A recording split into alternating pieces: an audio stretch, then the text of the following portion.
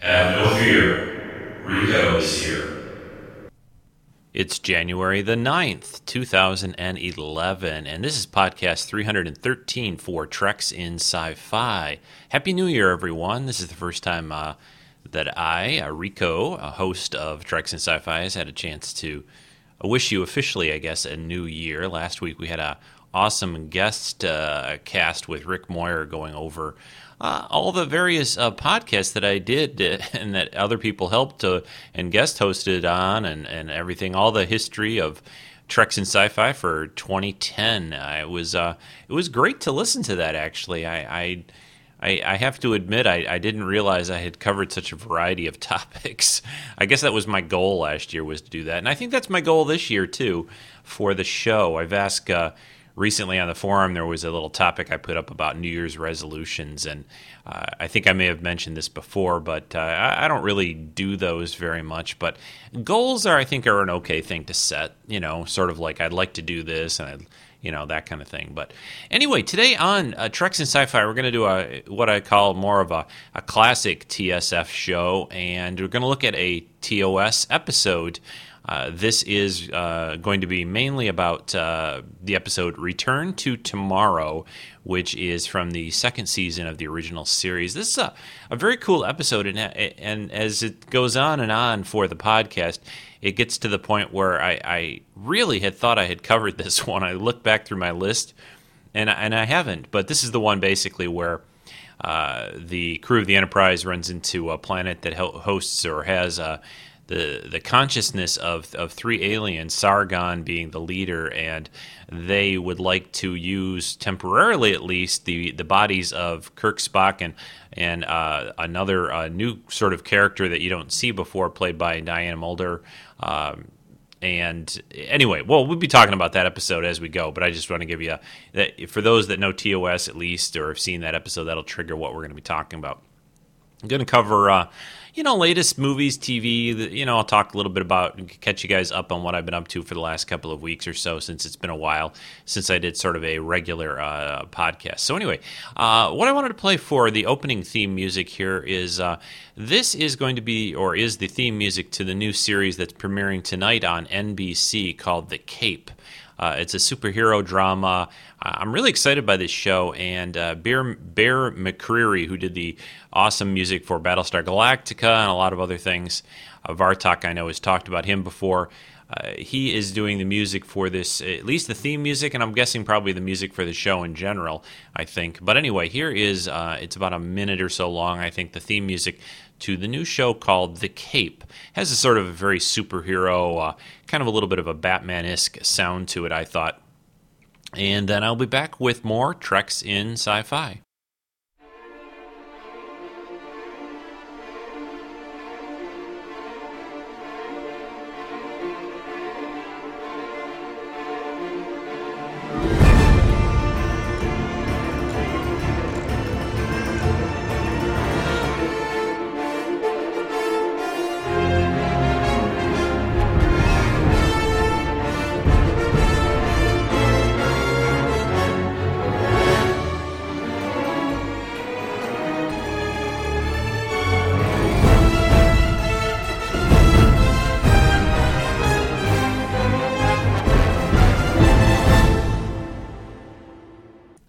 Well, I'm back. I got my generic green tea. I bought some just kind of, I guess it's, I don't know, Walmart brand. I don't know where did I buy this, but I usually buy the Arizona green tea. I like that a lot.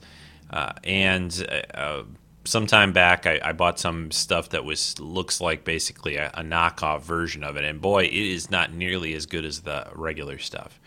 Something about tea I don't think you can really duplicate if you even go, oh, there's green tea, let's make some tea. And it just doesn't work the same. So no more knockoff tea for me. I'm going to get the real thing. Spend a whole extra, 50 cents or something like that on this big jug of tea I bought. Anyway, I hope everyone's been doing good. I'm doing pretty well. Back in Rockford, of course. Drove back here last weekend and have had a week back at the job. And it's going pretty well. Got a lot of work, a lot of projects going on there. Had a kind of an unfortunate thing. Had a sort of a minor little fire actually happened at the place last, I guess it was Thursday, so just 3 or 4 days ago. Nothing major. They're still investigating. Nothing. No one got hurt. Nothing. No major damage. But anytime in a chemical/paint facility you have something like that happen, of course, people are they're investigating and really looking into it. But I don't think it's a big thing.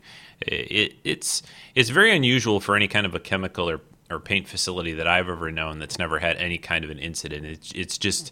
It's not hard for it to happen, and it all comes down to how good are the people, how good are the safety measures, and the equipment that they have for everything and all that, and how they respond to it. It basically can take something that's a small thing and keep it small, or a small thing can turn into a big thing if they're not very good. And I've known places, nothing that I've worked at, but I've known some places that have been kind of like that.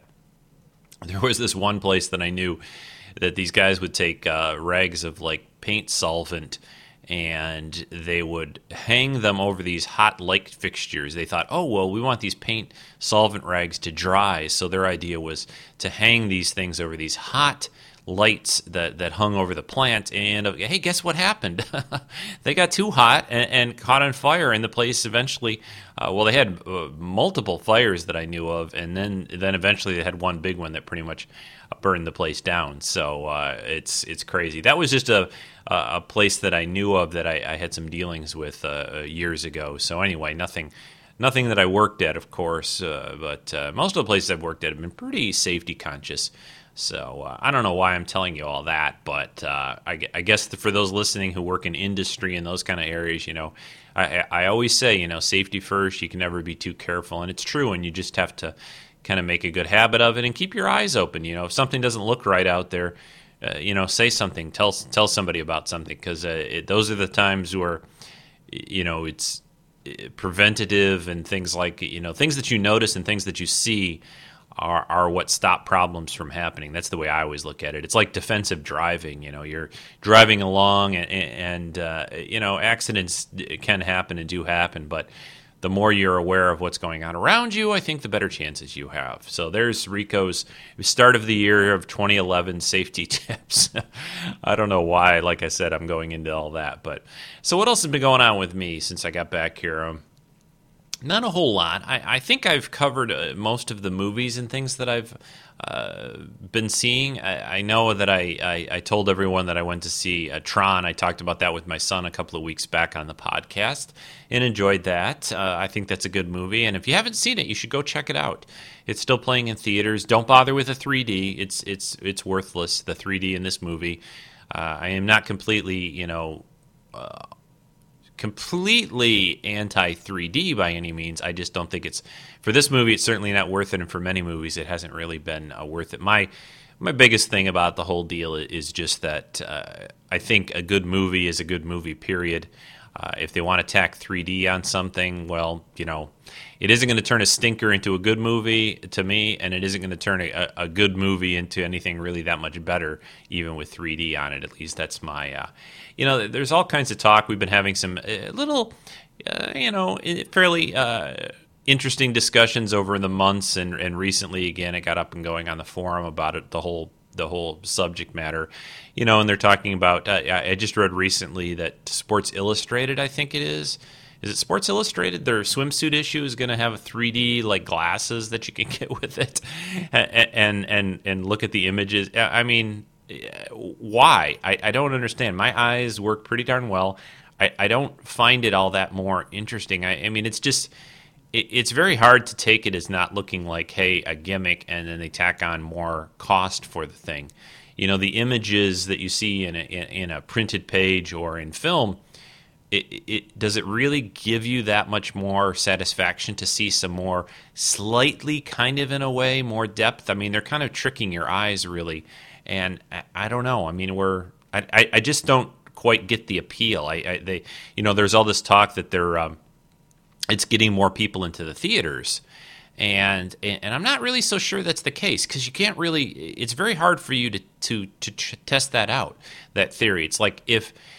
There are quite a few movies that came out last year that that did well, that were not 3D, and they did well because I think people liked them and there was good word of mouth. Inception was one that I always mention and think of, But I guess I don't think you can really say that it is making more people go to the movie theaters. I frankly think it's keeping as many people away for a few reasons. One, it costs more. It's getting really ridiculous. If you go to especially like if you go to a movie at night and pay 3D or pay for 3D, it's like $15 or something like that. It's $3 or $4 or something like that more for the 3D effect. I mean, it's already expensive, but you tack that on there, and now it's getting, the amount of money I guess you're spending for these movies at the theaters is getting to the point. And I love going to the movie theater. I'm one of those people that I don't mind the crowds. I don't mind, people shuffling around or even the occasional person talking and all that kind of stuff. I figure you're going to a movie theater with other people, that is going to happen to some level of degree, more or less. Although a lot of times I'll see a movie, maybe a matinee where there aren't as many people there. But the bottom line is I like going to the movies, and I think these costs, and what they're doing, I think, may be keeping more people away than the additional people they think they're getting from it, if you understand what I mean.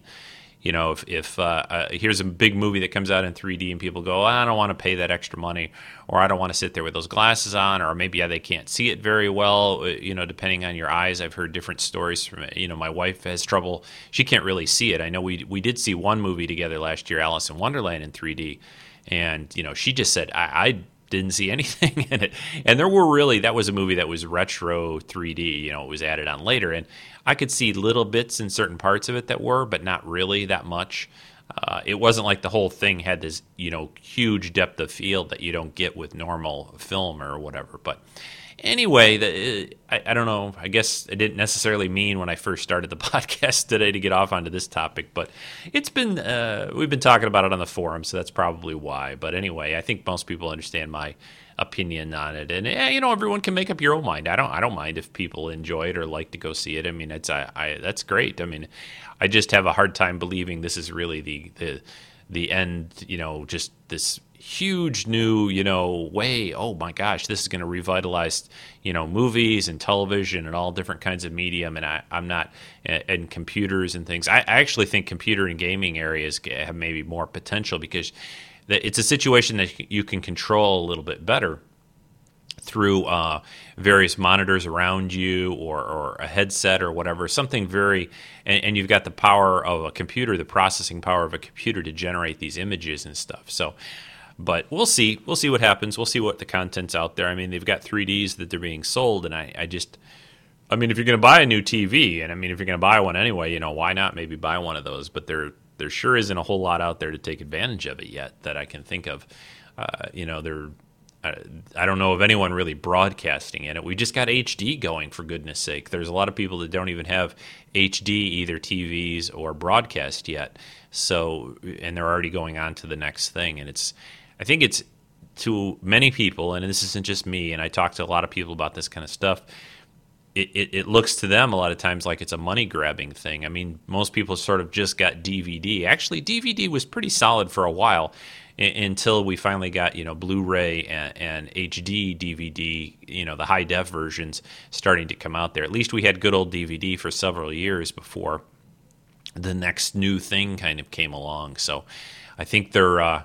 Well, I know they're trying to make money. Everyone's always trying to make money and get more coming in. But we'll see how it all pans out is all I can say. I have some, significant doubts about the whole idea of this. And so anyway, that is enough about that subject. Let me take a short break. I'm going to come back and fill people in on a little bit more specific, a couple little Trek stories to pass on, and then we're going to get into the episode later on. So here's a short break, and I will return very soon. It's here, the follow-up release to my Stargazer music project, MW Orbit, the short story and musical journey of an artificially intelligent probe launched by NASA to explore the Milky Way galaxy. Greetings. I am MW Orbit from the planet Earth. Is there anyone there?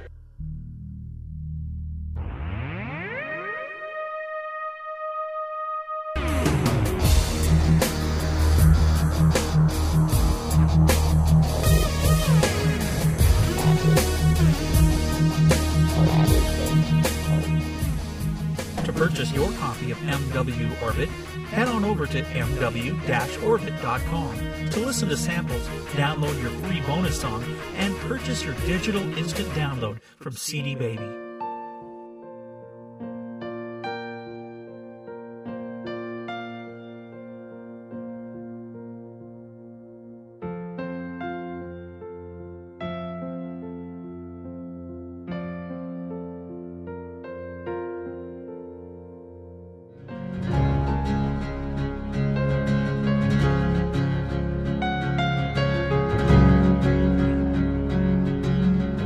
Songs of exploration in not only the universe, but in human emotion and discovery from the perspective of a small robot probe named MW Orbit.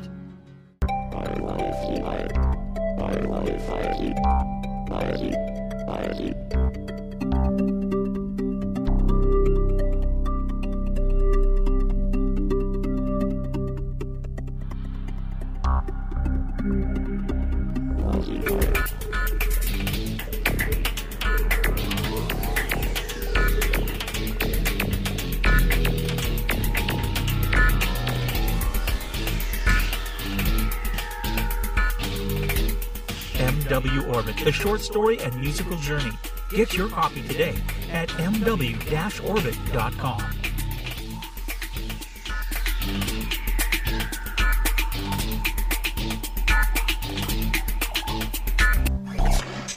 MW online. The waiting programming.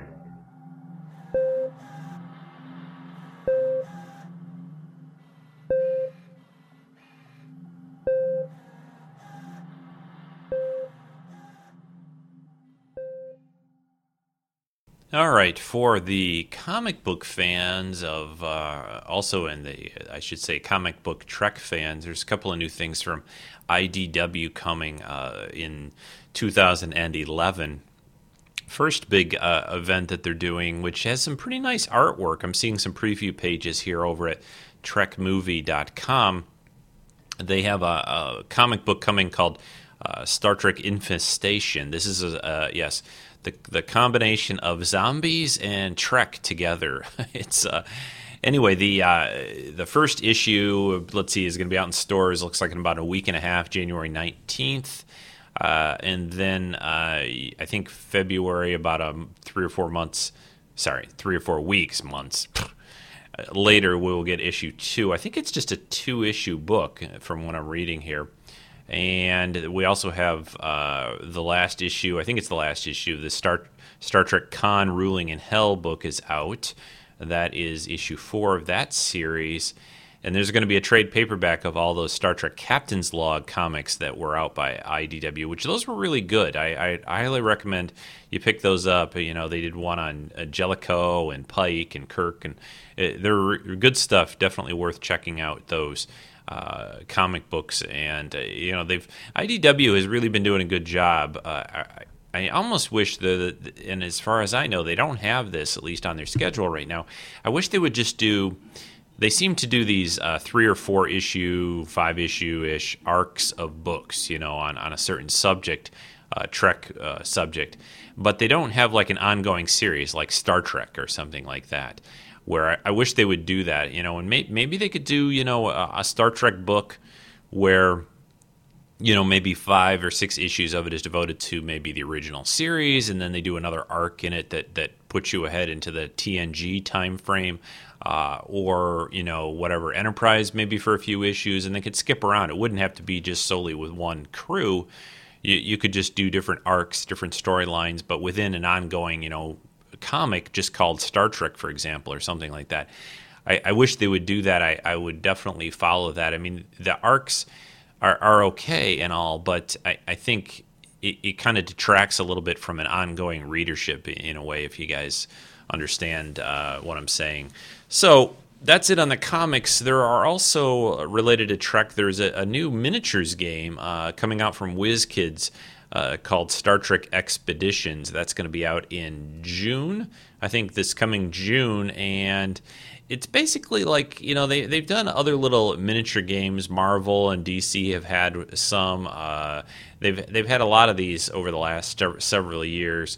basically each little character is represented in ships. It looks like it's kind of based off of, from the cover art I'm looking at here, over also again on Trek Movie, it's based off of the movie. They're using images from the movie, the J.J. Abrams film, I should say, and the looks of the characters and their outfits and the ships that you see in this are very much like what we got in the movie. So it looks pretty cool, actually. I mean, I think that might be fun to just pick up to get the little miniatures. They've got a nice little miniature Enterprise, for example, which, I wanted to mention again, I don't know who picked up. Lynn got it for me for Christmas, but I got the J.J. Abrams version of the Enterprise from the Hallmark ornament of that, and it's pretty cool. Lights up, stuff like that. It's very nice, and that's a nice little thing to have. And I like that ship still. I think it's a pretty good design. I think the engines are still maybe a little stubby for me, but other than that, it's pretty cool. And looking forward to seeing the next movie, which we have not gotten much news on in weeks and weeks. And I'm scouring the internet, looking at all the usual sites, and there isn't much going on. So I don't have anything much more to report on that. I'm hoping with the new year and we get a few more weeks into this that maybe by the end of January or so, we're going to get a little bit more information on what's going on with the script and get some more definitive dates of when we're going to start filming and all that kind of good stuff. So that should be upcoming on the show. And what else did I want to say? Nothing too much. Make sure you watch The Cape. Get off Trek for a few minutes, but back to television. Big Bang Theory was back on with the new episodes. A lot of the shows still have not kind of come back from the break. Fringe is still not back. Smallville's not back for a couple weeks still. I think it starts back up at the end of January for Smallville. Looking forward to that. One little plug for the show No Ordinary Family. If you've not seen this superhero family drama that's on ABC's on Tuesday nights, at least in the States, you should check it out. It's a fun show, not super serious, but it's not just like a comedy or anything by any means. It's a nice hour-long show. I like the cast, and it's steadily getting a nice little plot going. They've done about 10, 11 episodes. I know you can catch up on Hulu, I think, at least for those of us in the States. And I'm sure for people in other areas, you can find other means of getting this show. But it's pretty cool. They also ran off. I haven't had a chance to watch them yet, but they also ran off the final episodes of Caprica. And I got to get caught up and watch those. And that is back, or is available. At least I have Hulu Plus right now, and I know I can watch them on there. And what else? Oh, Clone Wars came back on Friday. You know what? I haven't had a chance to watch the episode yet, but I'm going to do that after I podcast today later on this afternoon. So I heard it was probably a pretty good one, and we're getting back to, Jedi and people fighting and no more, political baloney.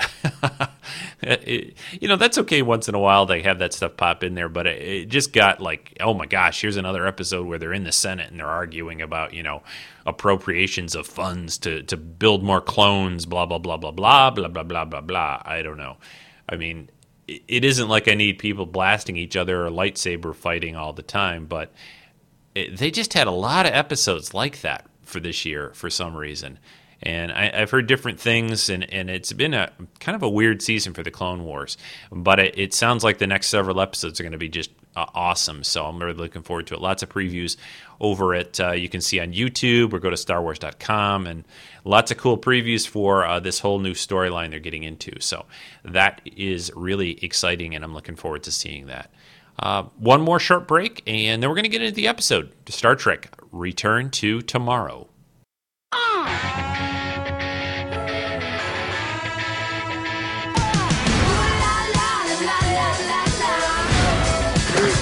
What are you, like 12? You're the one wearing long underwear and a cape. Fair enough.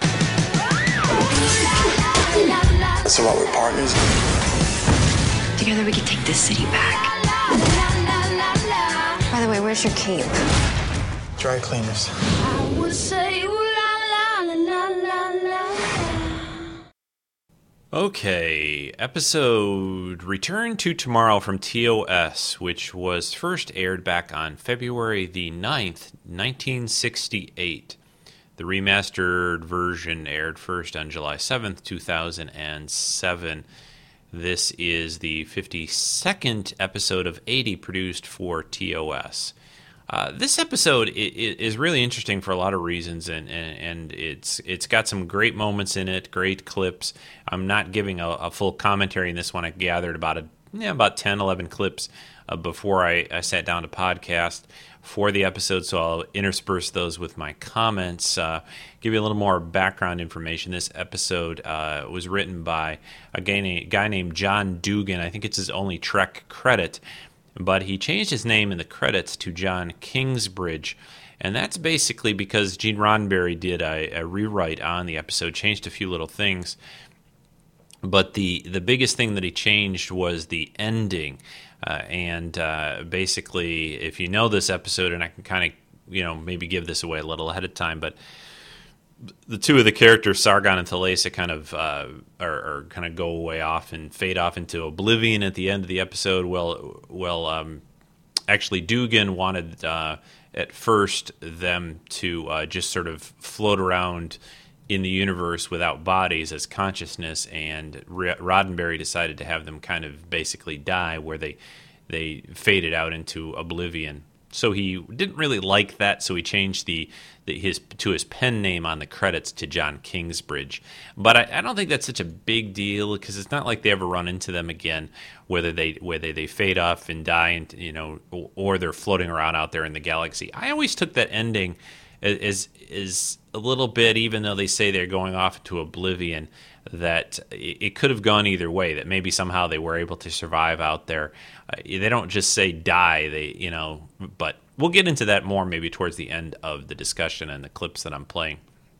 There's several other real interesting things about this episode involving these robot bodies they're going to make.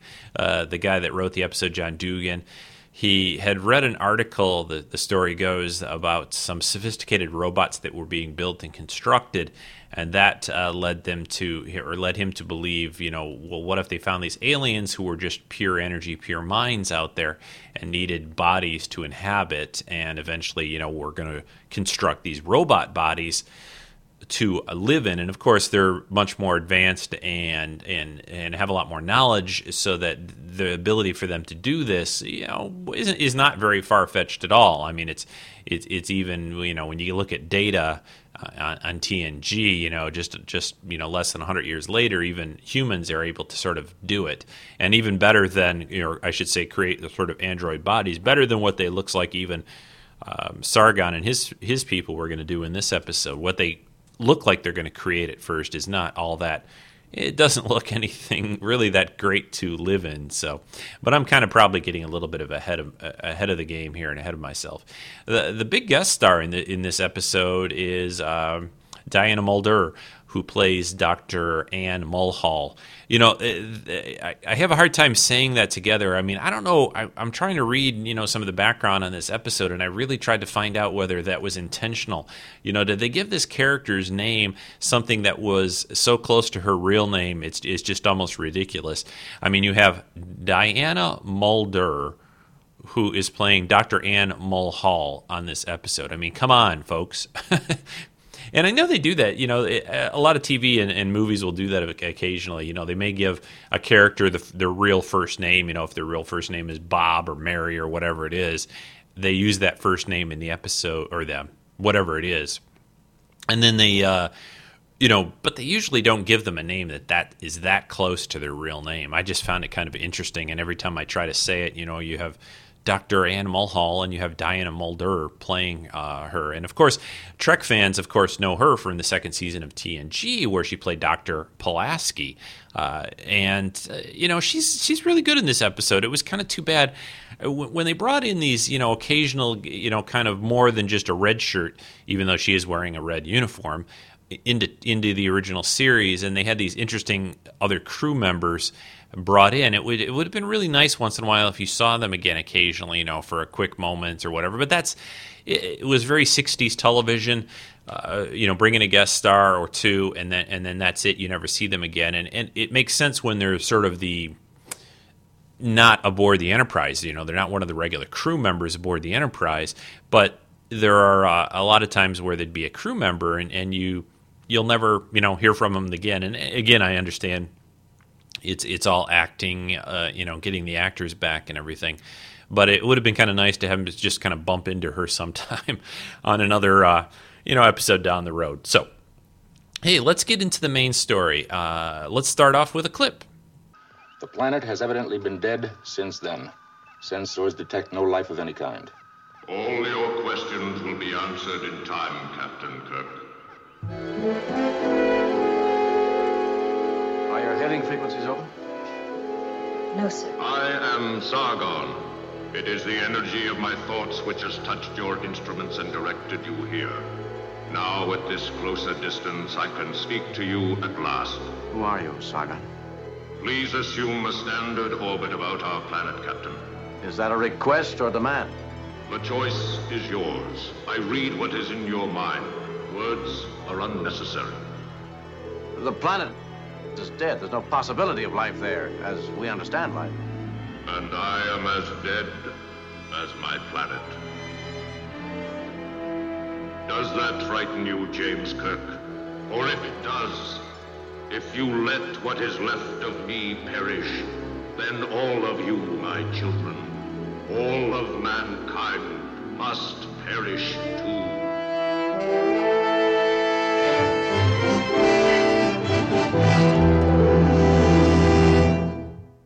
Yeah, so there, you get the idea. They're heading to run into this planet, and they discover that there's this intelligence and life living there that doesn't seem like it would be possible.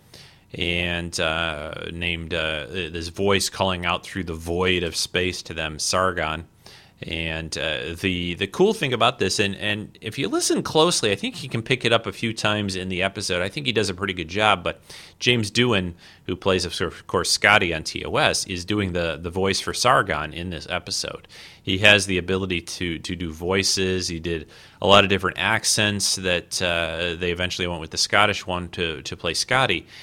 But he has a great voice, somebody who's able to control the different tones and inflections in his voice that allow him to do different characters.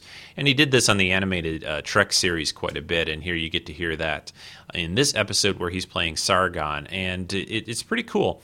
And I do like how they also, when these aliens inhabit the bodies of our crew members, Kirk, Spock, and Dr. Mulder. Oh, there, I did it already, Dr. Mulhall.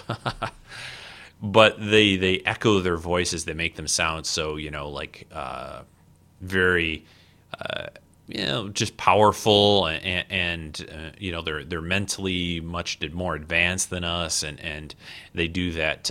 Did the same thing with Gary Mitchell in the Where No Man Has Gone Before episode, where he got this, huge, power and ability. And of course, what are you going to do when you're all powerful? You're going to have this echoing voice that sounds like you're talking into a microphone, even though there's no microphone around. All right, another clip. Jim, why no briefing on this? I'd at least like to know what we're getting into. Easy, Bones. As long as you know that there's something down there, you know as much as we do. The rest is only guesses. I don't like it, sir. The transporter coordinates preset by an alien of some sort. You could materialize inside solid rock. Inside solid rock? Unlikely. These coordinates correspond with the location of the subterranean chamber. And I have a feeling that they or it could destroy us just standing here if they or it wanted to. They or it?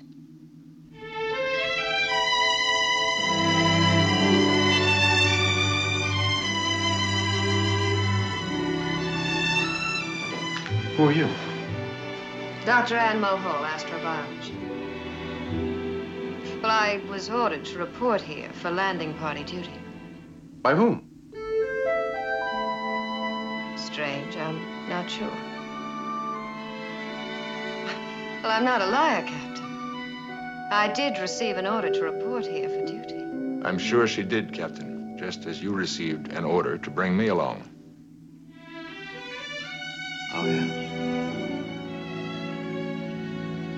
Well, let's get back to this solid rock business. Now, just how much rock are we going to go through? Approximately 112.37 miles, Doctor. Miles. Are you joking? No, we're not. Let's go. Please stand ready. I will operate your controls. Doctor? If you prefer to stay behind. No. No, if I'd be useful, as long as you're going down, I might as well take a medical look at whatever this is. Yeah, so they beam down and make it down there okay, although the two security guys that were supposed to go with them, somehow Sargon doesn't really want them down there, so they get left behind. Don't die, you know, the red shirts don't die, but they get left behind aboard the Enterprise. So it's, you know, I like how the fact that Kirk is fairly trusting of Sargon at first, and you know, that one of the things TOS always, I think, did a good job of was balancing that even though they do run into the occasional bad guy out there or whatever, that they're always still willing to take that extra risk. And there's a great scene in this episode, I have a clip here in a little bit, that kind of explores that idea that Kirk gives this little speech about that in the briefing room. So that'll come up here shortly. Where's Jim Kirk? He is unharmed. I have taken his body to demonstrate. What was this? Back to where you were, Sargon, or whatever you are. And if he refuses, Doctor, what do you propose to do with your phaser? That is still Jim's body.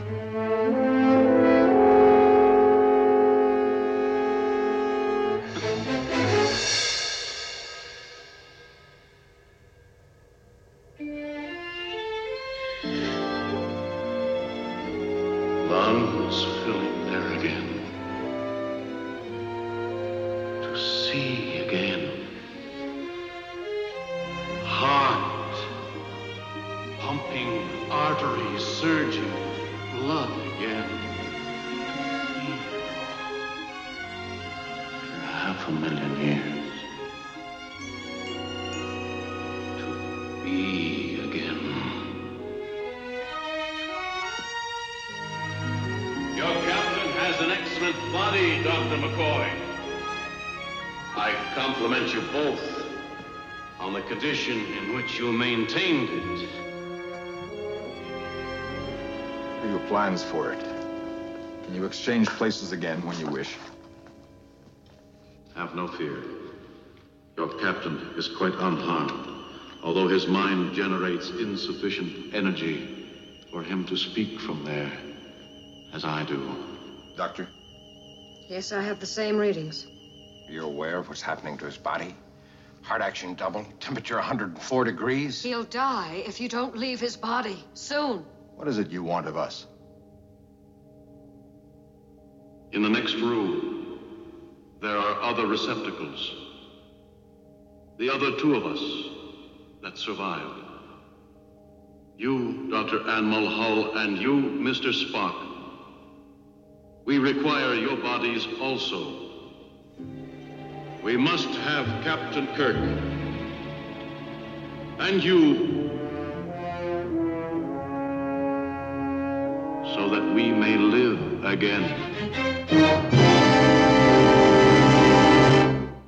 So yeah, that clip, you get to learn that Sargon is, has this ability. They want to go into these bodies, and he takes over Kirk at first, kind of surprises them, and he is inside of him and controlling his body, where Kirk is back in these little glow globe things that they've got on these little pedestals inside, or on this pedestal down in this area on the planet. And, I think Shatner does a cool job there in this episode and in this scene, especially where he's talking about how great it is to be like alive again, and how his body feels, and the blood pumping and all that stuff. Shatner, he plays that real well, and I think it really works for his particular style of acting and his talents. He comes off really good in this episode. I like what he does with it. The next clip will explain a little bit more about what exactly they're after here. It sounds at first like it's sort of like Aliens, invasion of the body snatchers in a way, but there's a little more to it than that. And Spock and Sargon talk about that in this next scene. When the struggle came, which devastated your planet, only the best minds were chosen to survive. Thalesa, my wife, as you may have guessed, Hena, from the other side. Realizing our mistake, we attempted to perpetuate both sides. We built this chamber here in order to preserve our essence in this fashion. Fascinating. We knew the seed that we had planted on other planets would take root. One day you would build vessels as we did, and one day you would come here. These others, they were stored differently than you. But it was your task to remain in the receptacle out there. And search the heavens with my mind. Probing, waiting, probing. And then one day my mind touched your vessel. And brought you here. So you could steal our bodies from us? To steal. To take them from you. No, my children, you misunderstand. We mean only that you should lend us your bodies for a short time. And destroy them. Just as you're burning that one up now. Heartbeat 262, Spock. Entire metabolic rate correspondingly high. I will return your captain to you before the body limit has been reached. Our bodies, Sargon. For what purpose? To build. To build humanoid robots. We must borrow your bodies long enough to have the use of your hands, your fingers. Then you intend to construct mechanical bodies, move your minds into them, and then return our bodies to us. We have engineers, technicians. Why can't they build your robots for you? No, our methods, our skills are far beyond your abilities.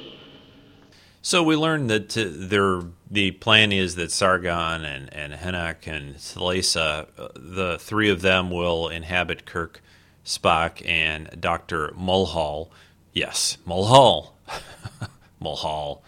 Anyway, that they will do that in order to spend some time and able to use their hands and their bodies to construct these robot bodies for their use, and eventually that their consciousness will be transferred into those bodies, and that this little temporary thing of inhabiting Kirk, Spock, and Mulhall is just that, temporary. Of course, things don't quite maybe work out that way in the end, and but that's their plan here, at least Sargon's plan to begin with. And a couple things that I'm not sure that were captured in the clips yet very well, depending on always what I grab off the episode. The two others, Sargon is the leader of these people, basically. He's survived. He's out in this sort of initial room when they first beam down. Henoch is he was actually a higher one of the leaders, but he was sort of the on the bad guy side. He was not. There was an ultimate sort of battle of the minds in a way that would have gone on way in the past that got them to this point, wiped out their planet pretty well. But the Henoch is not. Let's just say he's not exactly on Sargon's team. And then Thalesa is basically Sargon's, woman, wife, lover, or whatever you want to call it, and that is who she is. And will that then you learn more. That those names are names that are pretty, have some history out there too. If you look in literature and things, in different myths, and that Thalesa, I had it written down here. I'm trying to find my note sheet on that. Give me a second. Okay, yeah. There's a couple things. The planet that they're from. Let's see. In Greek mythology, Thalesa was a sea goddess, and some Assyrian and Mesopotamian kings were named Sargon. Also in the Bible, the name Henoch appears several times. Sometimes it's spelled Enoch or Hanoch with an H-A-N instead of an H. It's H-E-N-O-C-H in this episode. Also, he plays the father, or in the Bible at least, listed as the father of Methuselah. So, they were using some mythological and biblical names here in this episode, which I always like that, because the idea that this race of Sargon and his people were explorers at one time out there, maybe seeding the galaxy, and that maybe a couple of them ended up on Earth, and it's kind of cool that they throw those things out there in these episodes. And they did that in TNG a bit too, especially in the later seasons. So I enjoy that. The next clip, I think is the next clip. Yeah, the next clip to me, I love this clip. I even kind of acted it out way back on a vidcast that we put together when we were talking about our favorite Trek moments. You remember that vidcast from like a couple of years ago? Oh, that was a lot of fun. We need to do that again sometime, people. I think we could get some new entries, and maybe we'll revisit that one. I like that a lot. Everyone sends in a little video clip of them sort of acting out maybe their particular favorite episode. I really enjoyed that one. Anyway, diverging, but this particular scene to me is a very essential to Trek. It's one of my favorite scenes in the original series. It just always comes to mind when I think about Trek and what it's all about. And it's basically in the briefing room. They're all sitting around the main core group, and Dr. Mulhall, Scotty's there, and they're all trying to decide whether they're going to do this, whether they're going to go along with Sargon, let them control and take over their bodies for this period of time to build these robot androids for them to live in. And Dr. McCoy, of course, being always kind of the curmudgeon-y old skeptic, he wants to know why are they doing this? There's no, it's like above everything else or whatever for what's the point or whatever. And Kirk has a great answer to that, and I love this scene. So anyway, here is the clip from that episode regarding what I've just said.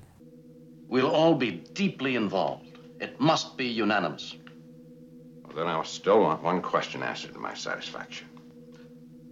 Why? Not a list of possible miracles, but a simple, basic, understandable why that overrides all danger. And let's not kid ourselves if there is no potential danger in this.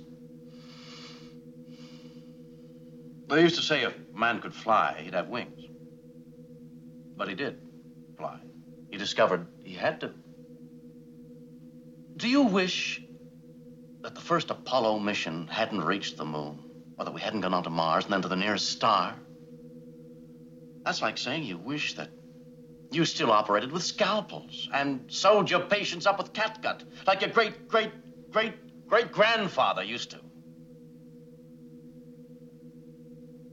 I'm in command. I could order this. But I'm not. Because Dr. McCoy is right in pointing out the enormous danger potential in any contact with life and intelligence as fantastically advanced as this. But I must point out that the possibilities, the potential for knowledge and advancement is equally great.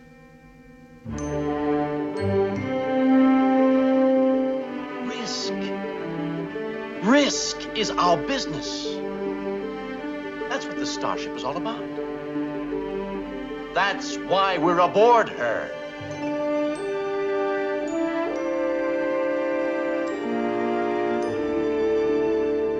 You may dissent without prejudice.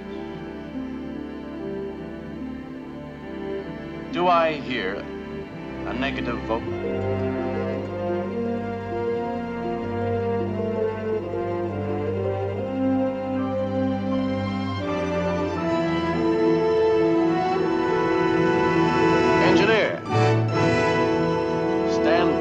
Aboard 3 receptacles. Extreme.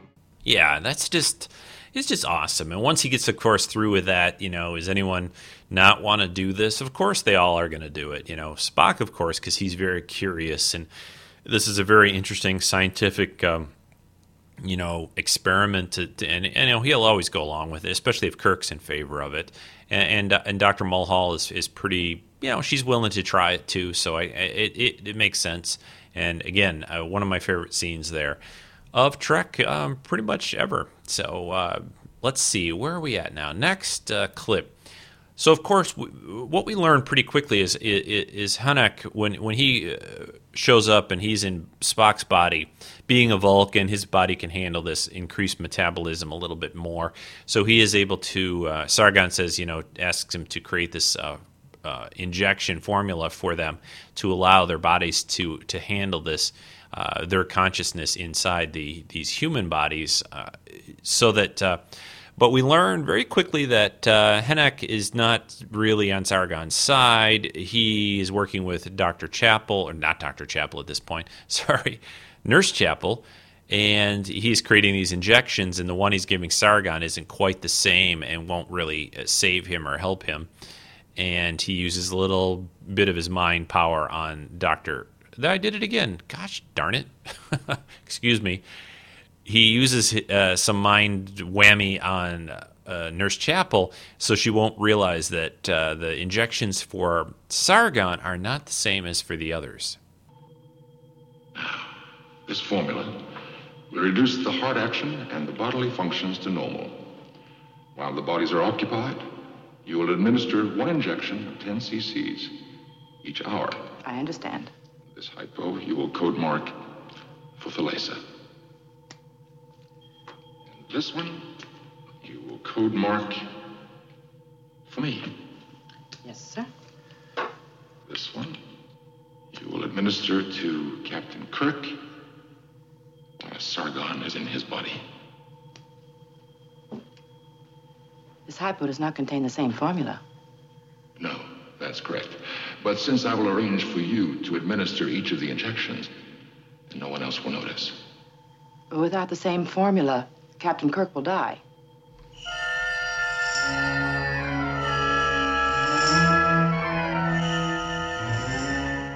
What were you saying?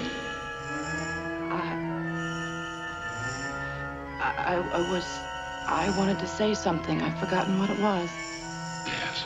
Well, you were about to say that you watched me prepare the formula and fill each of the hypos.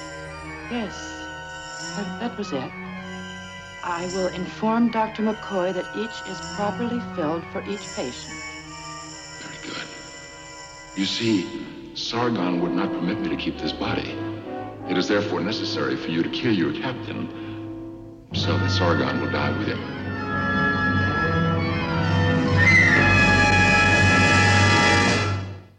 Yeah, so Hennek's up to no good.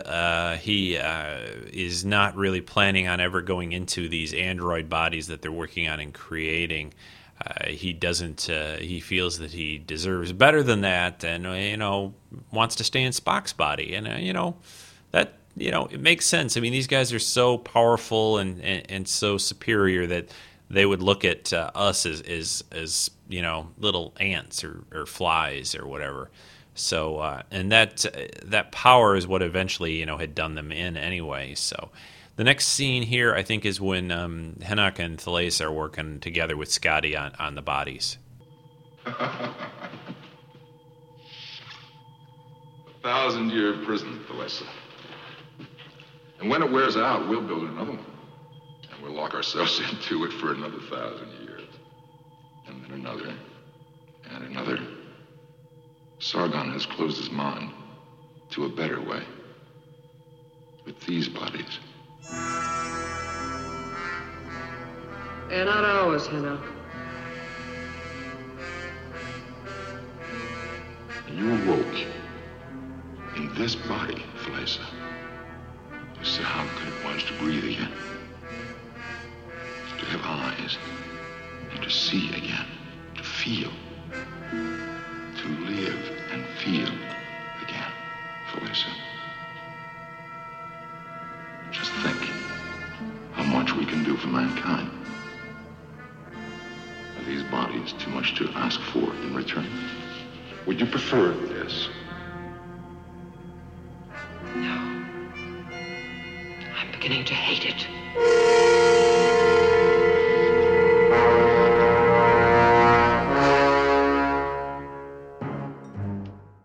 Yeah, so Thalassa is not really too pleased, and maybe that's a little bit of a female influence coming out, but she's not too pleased by living in these bodies. And I've got another kind of a follow-up clip to that last one where it's Hennock and her examining this this android-looking body laying down, and Hennock's using a little scanner, makes its hand move up, and tells her that, the body's ready for you. And, let me play that clip for you, and then I'll come back and tell you a little bit more about the little android body that you see in this scene. Medical log, stardate 4770.3. Do I list one death or two? When Kirk's body died, Sargon was too far distant from his receptacle to transfer back. Sargon is dead, but is Captain Kirk dead?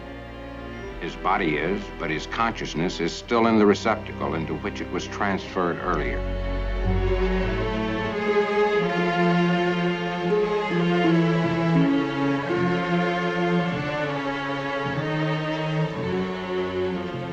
All his vital organs are now working, Doctor. Yes, we can keep them going for a few weeks or a month. For all the good it'll do. Why pretend to work on that thing, Hennock? You know you never intended to leave Spock's body.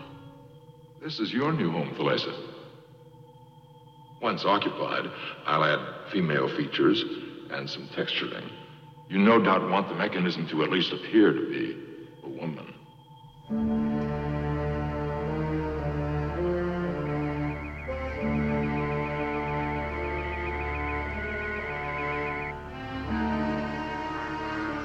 It is ready, Thalassa. No. You have no excuse to keep the real body any longer. Sargon would have required that you enter the mechanism immediately. I cannot live in that thing.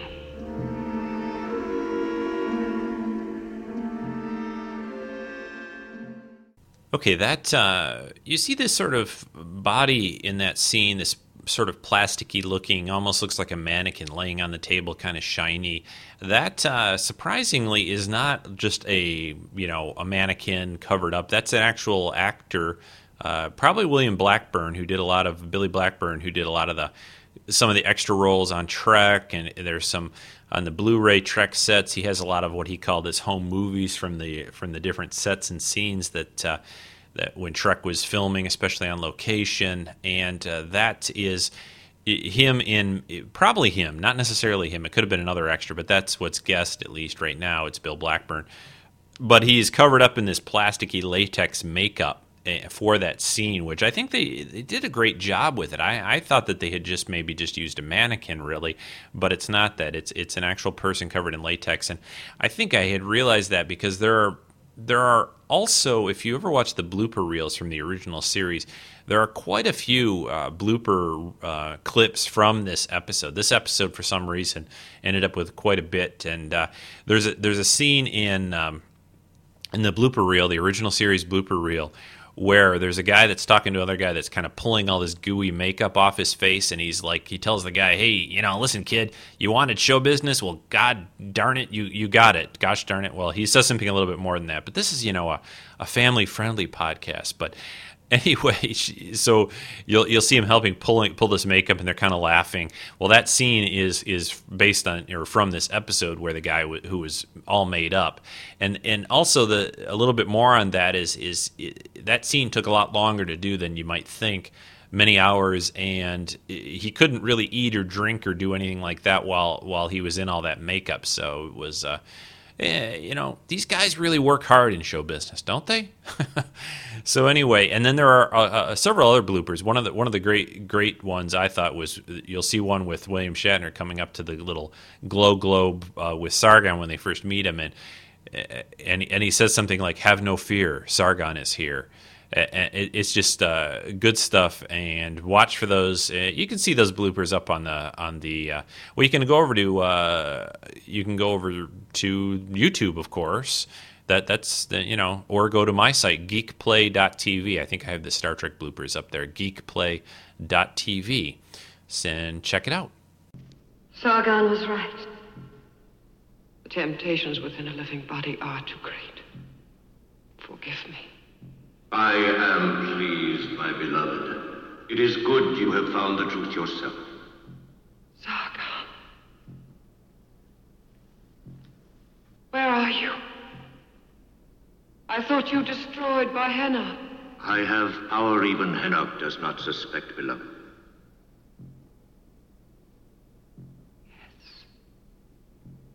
Yes, I see. I understand. Just as we would have placed our consciousness within robots, Sargon has placed his into your vessel. Doctor.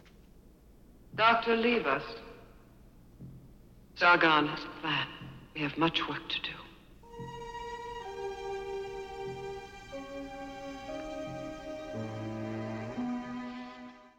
Yeah, so that scene there, that moves ahead a little bit in the episode. Sargon appears to have died. You know, he's in Kirk's body. He's not getting the right injection from Henok because he sort of sabotaged that whole thing, and he appears to have died. So that Kirk, his consciousness is still stuck in the little glow globes, and they don't know what to do. They keep Kirk's body going through through mechanical means, his heart, and pumping and blood and oxygen and all that stuff, but they have no way to return Kirk's consciousness back to his body.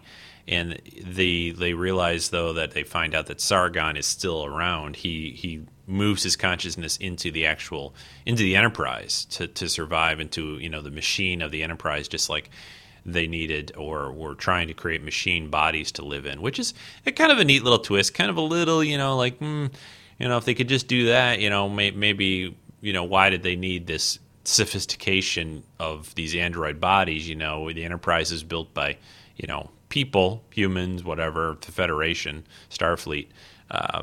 But yeah, it kind of works. It keeps you in suspense, and you wonder what's happened, and then Sargon's still around. So that was pretty cool. They then have to deal with Henok, who's still in Spock's body, and there's a kind of a cool little twist in this the way they handle this. But anyway, let me play this clip for you, and then I'll come back and talk about it. Spock's consciousness was in one of them. It was necessary. What are you talking about? There is no Spock to return to his body. You've killed a loyal officer. Your best friend. Bones, prepare a hypo, the fastest, deadliest poison to Vulcans. Spock's consciousness is gone. We must kill his body. The thing in it.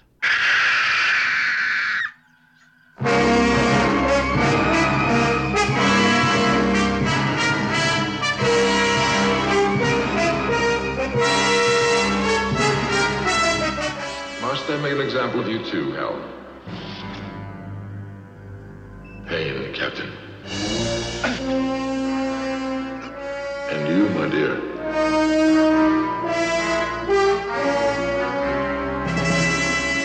Fortunately, Doctor, I know every thought of every mind around me. You see, take the hypo from him.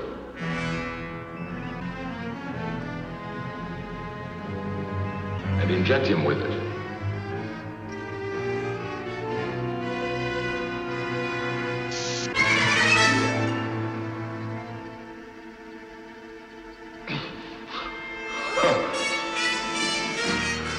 Fools. I'll simply transfer to another place, another body.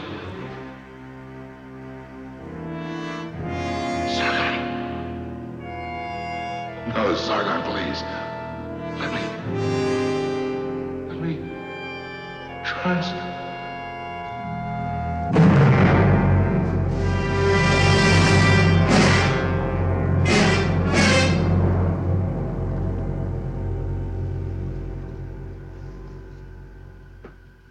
Spock. My friend Spock. If there'd only been another way. I could not allow your sacrifice of one so close to you.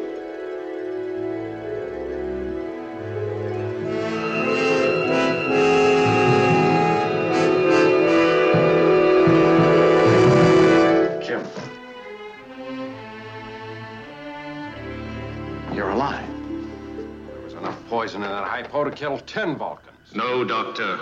I allowed you to believe that to be true, so that Hennock would read your thoughts and believe it also. Sargon. It seems, Doctor, the injection was only enough to cause unconsciousness. But Hennock believed and fled the body. He is destroyed. But your vessel was destroyed, too. Where was your consciousness kept? The place Hennock would least suspect, Captain. That is why I was summoned into sick bay, Doctor. Mr. Spock's consciousness was placed in me. We shared consciousness together. We now know we cannot permit ourselves to exist in your world, my children. Thalassa and I must now also depart into oblivion. Yeah, that was kind of a longer clip, but I think it was important to put all that together. Really what happens is that they use Nurse Chapel. They take Spock, put Spock's consciousness in her, and since Hennock thinks he sort of has control of her, he doesn't suspect anything, and she is able to trick Hennock and fool him. She injects him. He's stopped all the rest of them. Everyone else thinks Spock is gone, and except for really Thalassa, who's probably able to control her mind, and her, she's actually, Thalassa is off with Sargon at that point. But then Hennock thinks he's being poisoned, he's being killed, so he has to flees Spock's body. And since he can't think of what to do or where else to go, he doesn't have another vessel to go into. He's dead, basically.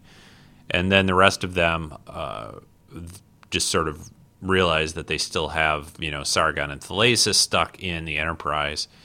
And they ask for sort of one final moment together before they'll go off into oblivion, into death, and they want Kirk and Mulhall's body one last time for a kiss, which I'm sure William Shatner had no problem with this, because Diana Muldaur back in this episode, she's all right. So, and there's the way they do this is pretty funny. Of course, they're kissing, and then the minute they're kind of still kissing, Sargon and Thalassa leave the bodies, and guess what? Kirk and now Mulhall are kissing. So anyway, listen to the last clip from this episode. Oblivion together does not frighten me, beloved. Promise we'll be together. I promise, beloved. Together forever. Forever. Beloved. Forever.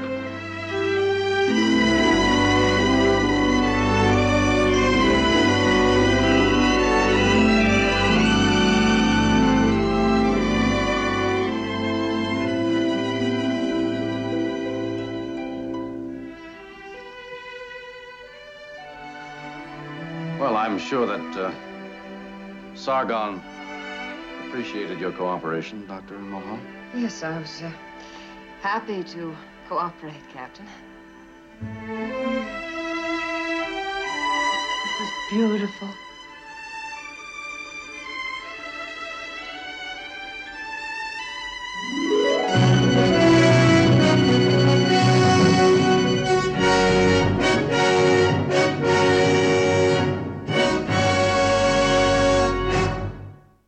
Yeah, good stuff. So that's mainly it. Return to Tomorrow. I think it's a very cool episode. You've got this idea of these super aliens out there, just in energy form, kind of like the Organians and other races that the original series, and even eventually like the Q to some degree on TNG and all that. Very, very advanced beings that are still out there and that the Enterprise runs into, but they still need our help, kind of. And you got the little twists and turns in this episode, and they use Nurse Chapel here quite a bit, which I like. And her and Spock share consciousness for a moment there near the end of the episode to trick Hennock. It's got a lot of great moments. One of the couple other little things. Diana Muldaur returns, actually, even though I went into that whole talk about it would be nice to see these characters again. Well, you don't see her as Dr. Ann Mulhall. You see her in the very next season of TOS. She plays in She plays Miranda Jones in Is There in Truth No Beauty? You know, that episode from the 3rd season of TOS, which I have not covered that one yet, I don't think.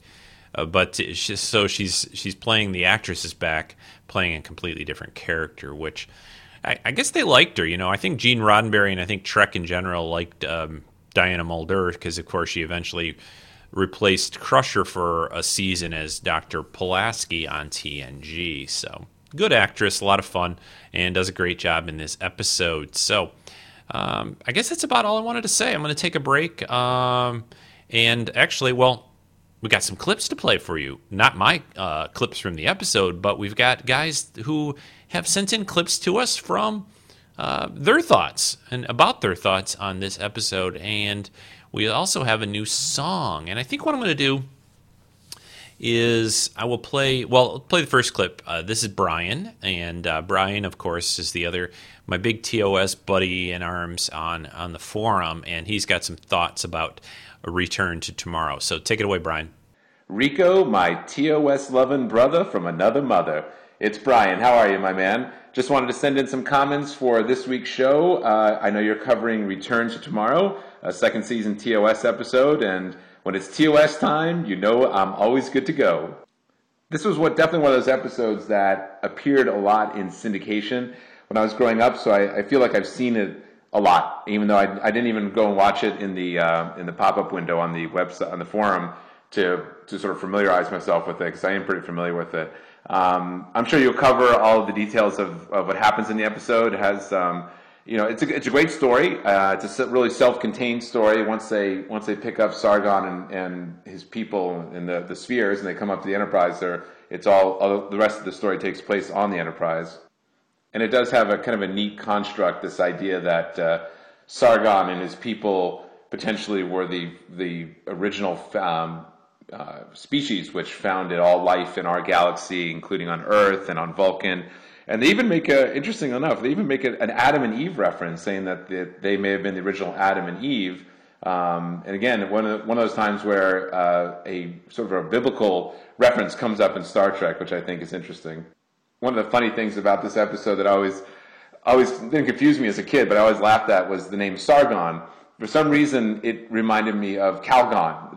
I guess it wasn't like a soap commercial, Calgon Take Me Away. Do you remember that back in the 70s? Whenever I hear the name Sargon, I always think of Calgon. And then I also think about the Star Trek blooper reel where Shatner's always running around saying, "Have no fear, Sargon's here." I always remember that.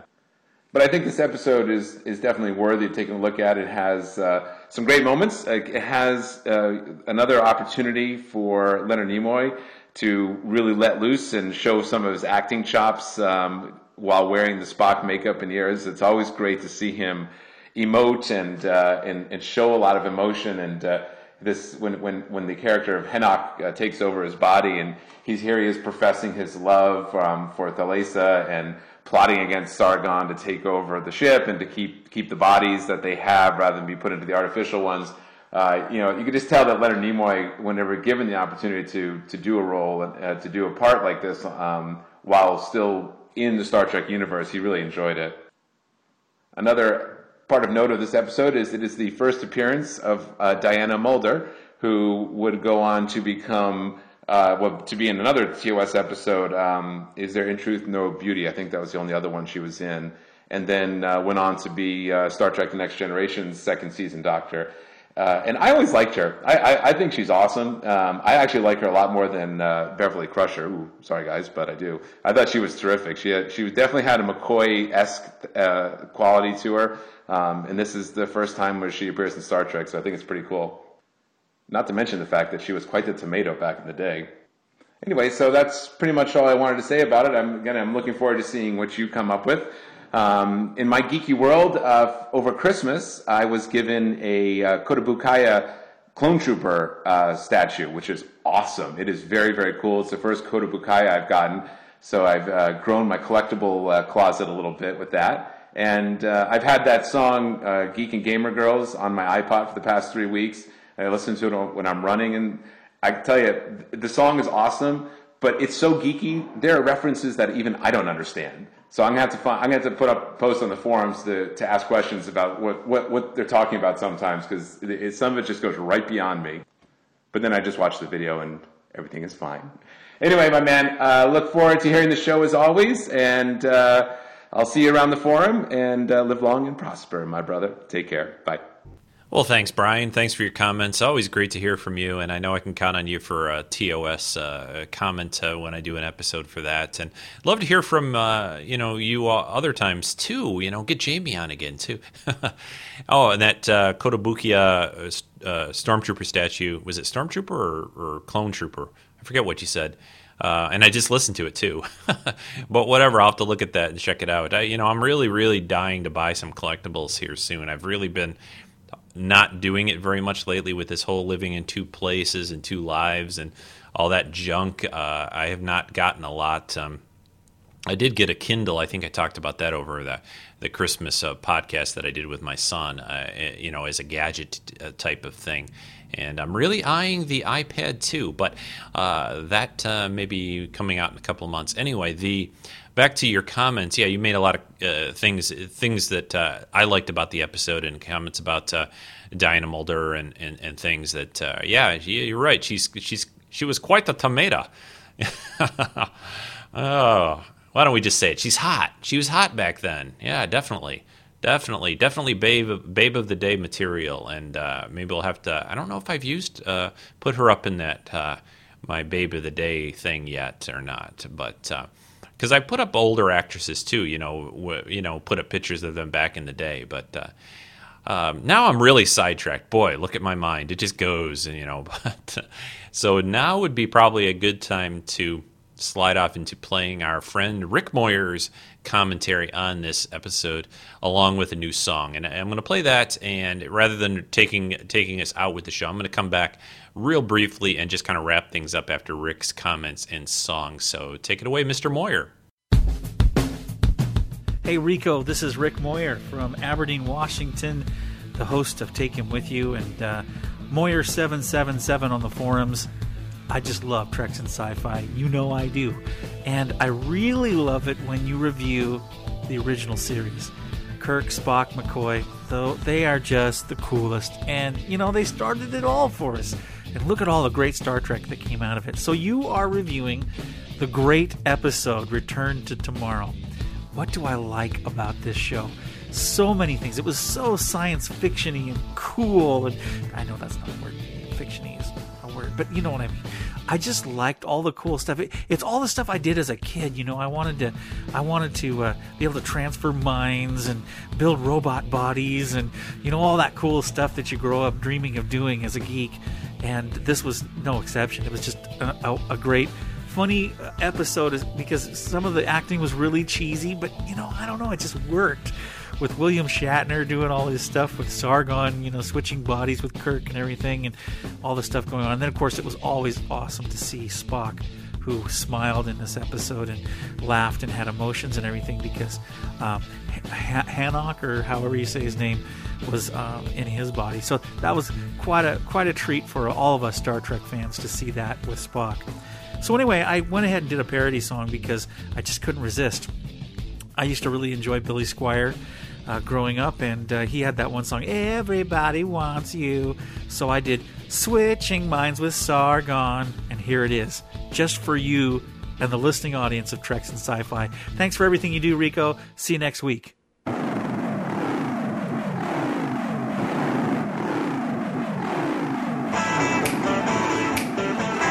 reading's growing stronger, Captain.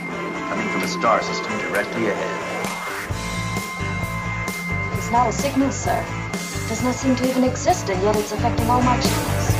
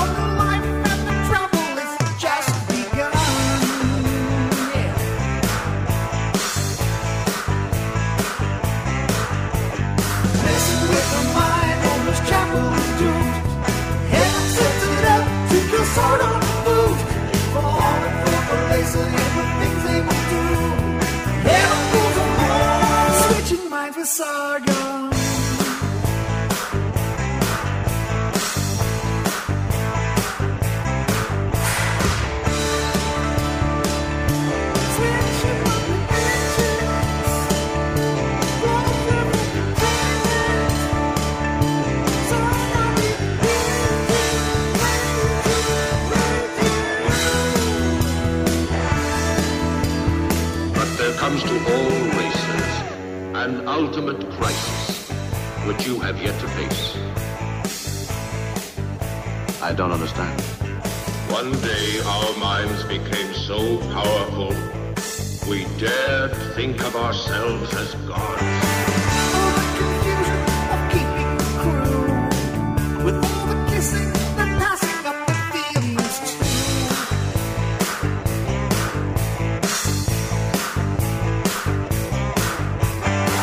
They got the body but the feeling poor. Their dream of robots is going right out the airlock door.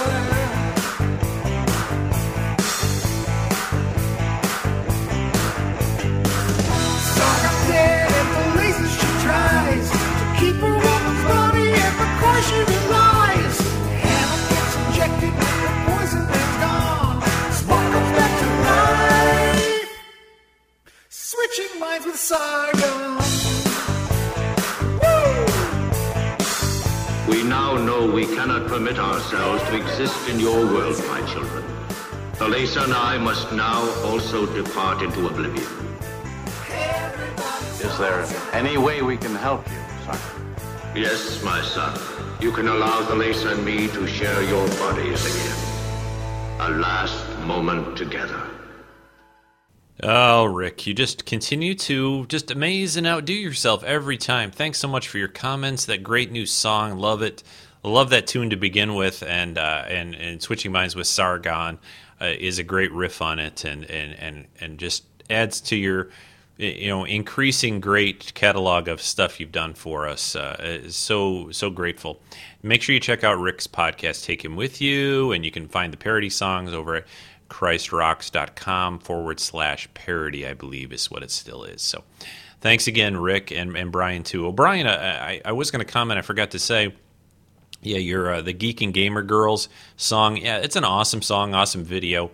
And the references, probably some of the ones you might be not getting in that song are maybe some gaming things, because I know you're not as much of a gamer as maybe some of the things that they throw in that song. But yeah, we should sort of, I think Kenny posted the lyrics on the forum, so we should go through those sometime and analyze all the different references and what they mean, because that's an awesome song. But anyway, guys, thanks so much for your comments. Always welcome.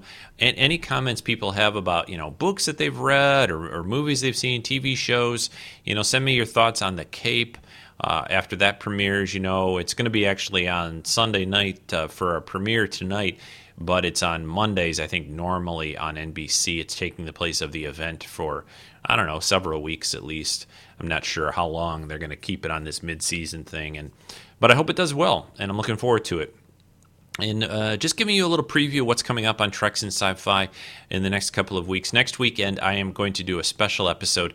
This one is The Year That Was, 1983, where I'm going to look at movies and television from 1983, what us geeks loved back then, or if you weren't around, to see it live back then, what you've enjoyed over the years. So if you've got some comments about something from 1983 that you enjoy, and one of the big ones for that year is Return of the Jedi, the movie, the last of the original trilogy, and other things. But send me a comment over at treksf@gmail.com.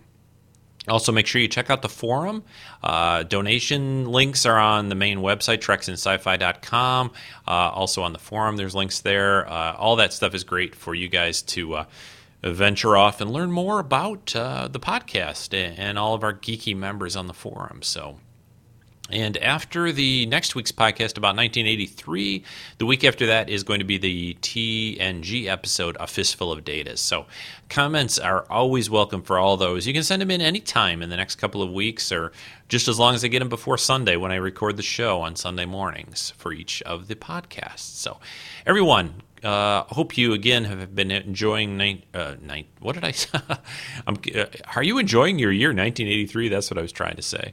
Are you enjoying 2011 so far? Is it all that you want it to be? I hope so. Oh, so much to do in so little time. I want to get back and draw. I want to build models. I found this cool new Trek model site. Check it out on the forums. We've been talking about it over there. And it's not new. It's just something, I think I've seen it before too. Let me get to the link for those just listening to the podcast. All right, let's see here. It is, www.starfleet-models.com. And they have several models besides Trek. They've got some Star Wars stuff too, but if you click the Star Trek link, of course, you get the Star Trek ones. And a lot of these are what's called resin kits, which are models of things that you can't get in, anywhere else or stores or anything. They're kind of privately done in small numbers, small quantities, but you can get a lot of cool starships and alien ships, Klingon ships that have only been seen in like blueprints and stuff like that. So some cool things there. Anyway, I'm getting out of here. Hope you guys enjoyed the first sort of regular, we'll call it, Treks in Sci-Fi of the year. I've got some other new ideas to hopefully be doing in 2011, and always welcome for new ideas for the show too. treksf@gmail.com. Please shoot me an email. Let me know what you think. And that's about it, I think. Oh, if you do join the forum, one last thing. If you do join the forum, make sure that you check your email, because all forum requests need to be approved. And I usually get them done pretty quickly as they come in, at least during the day. I check it a few times. But you will get one of those emails back in your email that you use when you sign up that says you have to click the little thing to confirm your, So I know that you're a real person and not one of these spam bots that seems to be out on the web these days who want to sell us insurance or other things and slam, spam up on the forums, because we're not gonna put up with that. No siree. All right, everyone, take care. Enjoy your cold winter months if you're in the cold, and wherever you're at. I hope this has helped you get through your week a little bit more. So this is Rico signing off. Bye. You've been listening to Treks in Sci-Fi. For more information, visit treksinsci-fi.com. Write to Rico today at treksf@gmail.com. That's treksf@gmail.com. Set a course for Earth. Maximum warp. Copyright 2011. All rights reserved. I'm Captain Kirk. Treks in Sci-Fi. At ease before you sprain something. Your weekly dose of geeky goodness and entertainment news. This mission would have failed without your help. I won't dispute that. Chipotle podcast where no one has podcasted before. Captain Cardassians yet. We're not done with the Cardassians yet. Not with the strategic importance of that world. Thanks for joining us for Treks in Sci-Fi. Treks in Sci-Fi.